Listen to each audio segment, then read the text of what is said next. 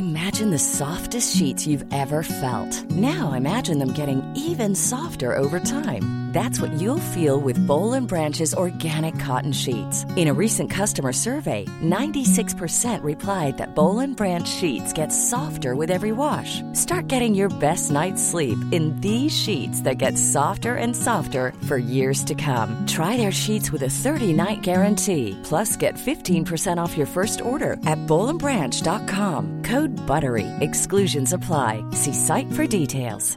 Hey, it's Paige DeSorbo from Giggly Squad. High quality fashion without the price tag. Say hello to Quince.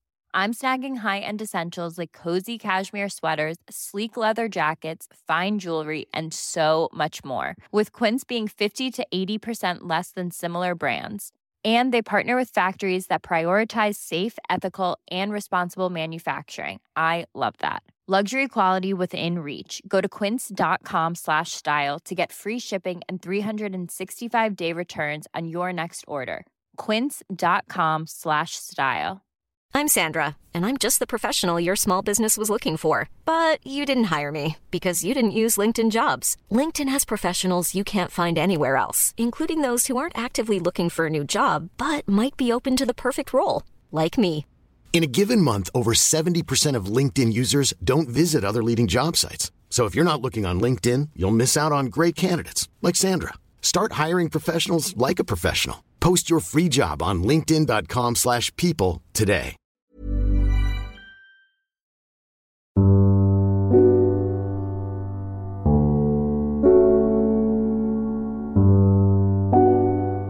You're listening to the Circe Podcast Network.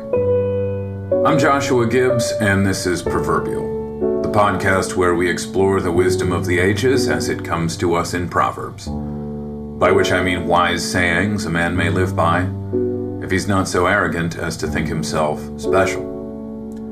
Episode 116, No Excuses. Today's proverb is unattributed, though I believe it's English. I'll read it twice. A bad workman blames his tools. Once more, a bad workman blames his tools.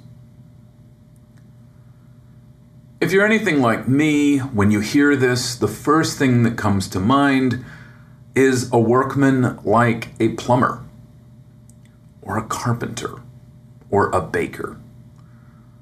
Someone for whom tools are essential. A line of work that might be iconically represented by a tool. If I was coming up with an icon of plumbers, might be a wrench. A wrench, the tool, a wrench, might be the way that I communicated a plumber. Carpenter, the icon of the carpenter, the hammer. There are some jobs that are more connected with their tools than others. And yet this is a proverb. It's about human nature. It's about everybody.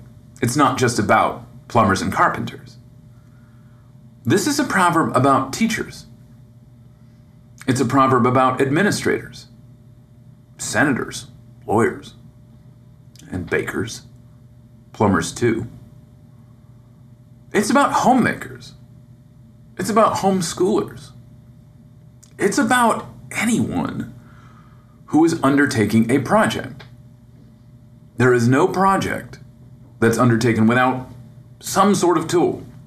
Not a hammer, not a wrench, but a tool nonetheless. A bad workman blames his tools.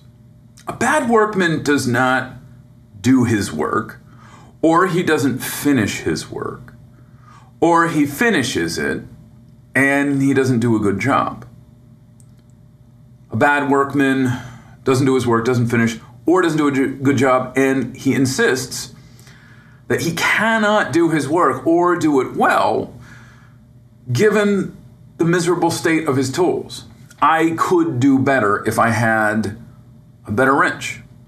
I could do better if I had a better oven, if I had better flour, if I had a bigger home, I could make it beautiful. A bad workman insists that the reason his work isn't good is merely material. with an adjustment of my income, of my finances, with a little luck, then I could do well. But until I have some turn of fortune, I'm just going to be stuck doing a miserable job. Now, it's worth admitting that a bad workman may in fact have bad tools. That's not unbelievable. His tools may be cheap. They may be in disrepair. If he had a choice, he might choose different tools. It's not merely the quality of the ones that he has, but he would take different tools if he could. And he insists that he can't do a good job until there's a turn of fortune. And he somehow gets these tools. A bad workman may have bad tools, but he also may not. And I think there's two ways of looking at this proverb. There's the bad workman who has good tools, but claims he needs better tools anyway. Or the bad workman may have bad tools. Sometimes good workmen end up with bad tools. The quality of your tools depends a bit on luck.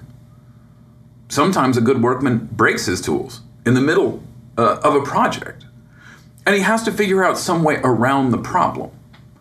Perhaps the tools can be fixed, they can be repaired, they can be refined, but maybe not. Maybe a workman is stuck with bad tools.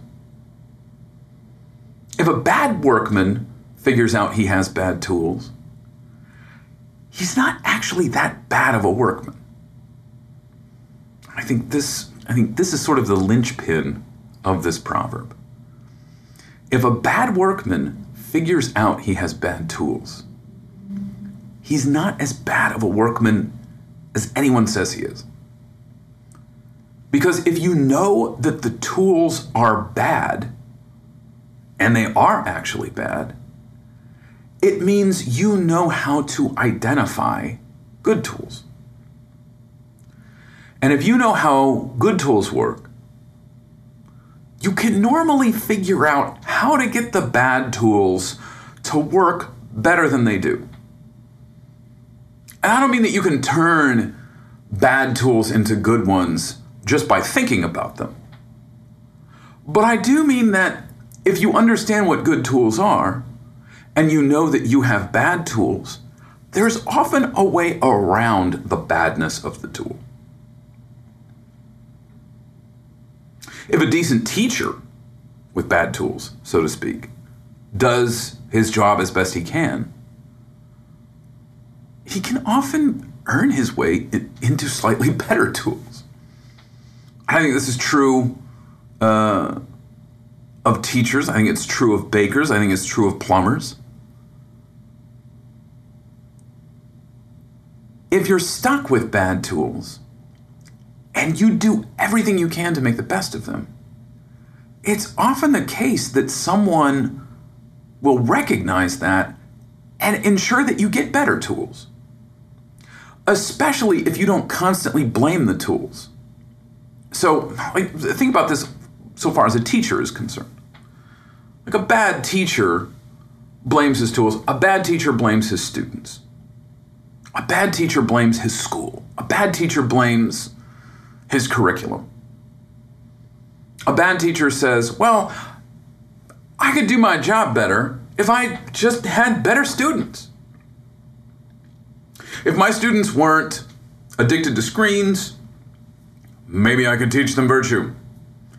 If they weren't sports junkies who watch football all weekend, maybe I could teach them virtue.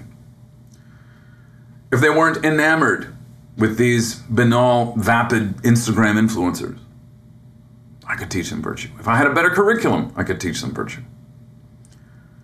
Or if I had more class time, I could teach them virtue. I've even heard this one. If my classroom had more natural light, I could better teach my students. A bad teacher goes on and on about facilities, about parents, about admin, about every little thing. And what all of it ultimately boils down to As the bad teacher says, if my students were wise, I could teach them to be wise. If my students were good, I could teach them to be good. A bad teacher wants his students to come preloaded with all the qualities, with all the virtues that good teachers are trying to give their students. Now, I'm not saying that students should be able to live however they want and make the most of school. That's not true. But the key word in this proverb is blame. A bad workman blames his tools. A good workman acknowledges the state of his tools. A good workman knows if his tools are good or bad. But the word blames is crucial. The bad workman blames his tools because, number one, he thinks more highly of himself than he ought. He believes that he has skills that are appropriate to good tools, which is a dubious claim often enough. But the bad workman is also full of promises. The bad workman blames the tools. He doesn't blame himself. And I think a good teacher might, in his heart, acknowledge bad tools. But it's really remarkable what people can accomplish if they begin by blaming themselves. It's amazing what a good teacher can do if his lack of results, if he takes personally his lack of results. Taking responsibility for things, taking responsibility for the things in front of you almost has a magical-like power. Taking responsibility for things is almost its own like mythic, magical, miraculous, saintly sort of power. The sort of people that make history are people who take responsibility. History is kind of a study of people who took responsibility and blamed themselves. It's not always the case that blaming yourself is justified, but blaming yourself is a great start, even if blaming yourself is not entirely accurate, even if you're only partially responsible, even if you're only slightly responsible. Treating yourself as fully responsible is a great start to any meaningful sort of reformation. There's a lot of, honestly, lame movies about teaching that actually get this point right. I mean garbage like Dangerous Minds or Dead Poets Society. More Dangerous Minds than Dead Poets Society. If you haven't seen either of these movies, they're not worth your time. But Dangerous Minds is about a woman who's given a wild, rambunctious, disobedient class. And she decides to take responsibility for them. And it seems as though, up until the point she enters the school, that none of the teachers have really ever taken responsibility for their students. Dangerous Minds set in this a sort of dicey school where crime seems very common. Low-income students that are involved in gangs, and it seems like up until the point that the plot of the movie begins, that these students have always been sort of dismissed by their teachers. The teachers have said, I can't teach them anything. I can't teach these students anything. Their lives are too difficult. They're too caught up in the world outside the school.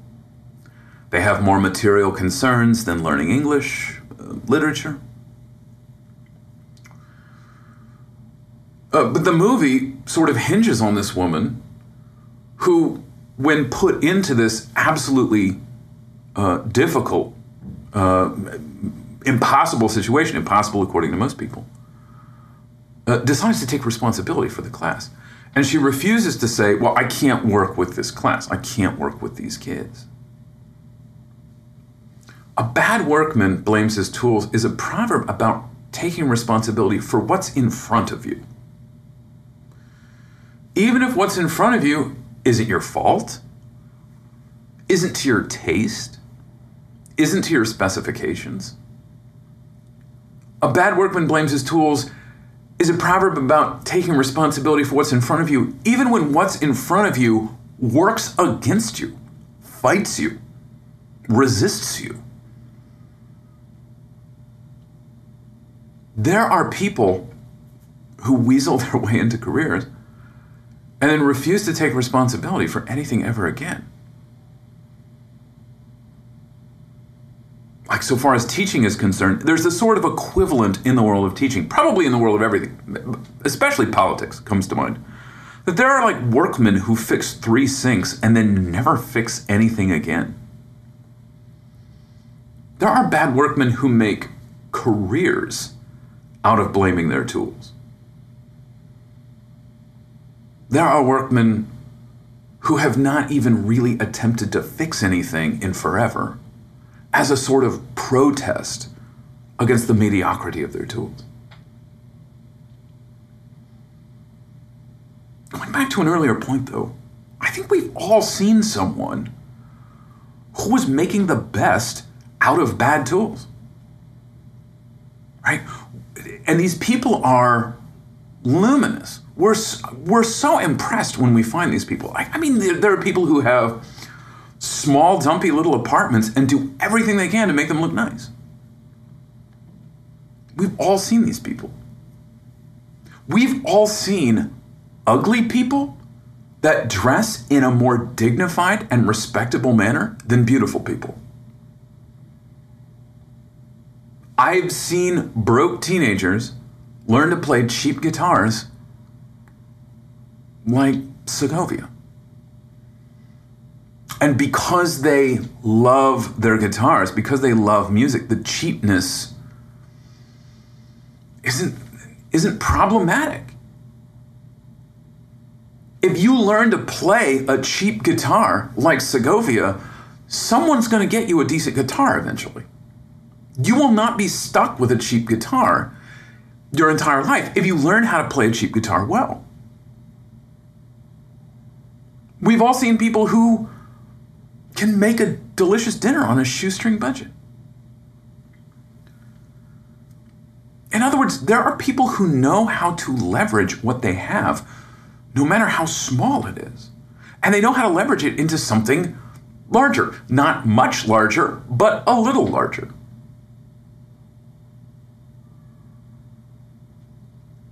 There are people who are constantly turning back to what they've got, what they have on hand. There are people that are constantly taking inventories of what they can do, what they know, what they possess. And they're combining what they know, what they can do, and what they have into something a little bit further along than what they presently have. They're working it. They're turning it over until they figure out a better way of presenting it and just ratcheting up their place in the world just a little bit. Case in point, experienced teachers know that, generally speaking, giving students an extension on an assignment isn't going to ensure higher quality of work. Most teachers who give students extensions are thinking, this is going to get students off my back. They're complaining about their level of homework. The quality of work isn't going to be any better. A good student makes the most of the time that they have, just like a good teacher makes the most of the time that they have. Bad teachers are always complaining about how little time they had. Oh, didn't have enough time. Only had 3 hours this week. Only had 4 hours this week. Can't get anything done. Man, make it happen. You've got more than other people do. Quit blaming how little time you have. and make the most of what you've got. If you take responsibility for how little time you have, you will make more of your time than you already are. You will get more out of it than you already are. We've all seen bad workmen who through dumb luck end up with amazing tools and their work is still lousy. And they're still blaming their tools. There are rich people who buy Powerball tickets. And there are poor people who would never waste their money on something so stupid. In a way, this is a bad workman blames his tools. This is just the parable of the talents. The steward who only gets one talent blames the talent. He blames the Lord who gave it to him. If you'd only given me more. No. If I'd only given you more, I only would have wasted more. Let me see you try with a little bit. Prove to me that you're worthy of getting more. There are people with no talents that are dying for something to work with. If the Lord only gives you one talent, He still expects you to leverage it into something greater.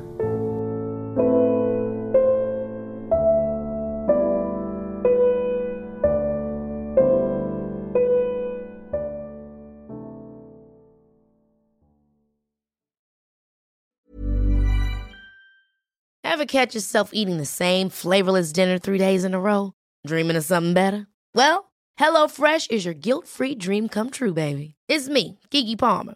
Let's wake up those taste buds with hot, juicy pecan-crusted chicken or garlic butter shrimp scampi. HelloFresh. Stop dreaming of all the delicious possibilities and dig in at HelloFresh.com. Let's get this dinner party started. Hi, I'm Daniel, founder of Pretty Litter. Cats and cat owners deserve better than any old-fashioned litter. That's why I teamed up with scientists and veterinarians to create Pretty Litter. Its innovative crystal formula has superior odor control and weighs up to 80% less than clay litter. Pretty Litter even monitors health by changing colors to help detect early signs of potential illness. It's the world's smartest kitty litter. Go to prettylitter.com and use code ACAST for 20% off your first order and a free cat toy. Terms and conditions apply. See site for details. Planning for your next trip?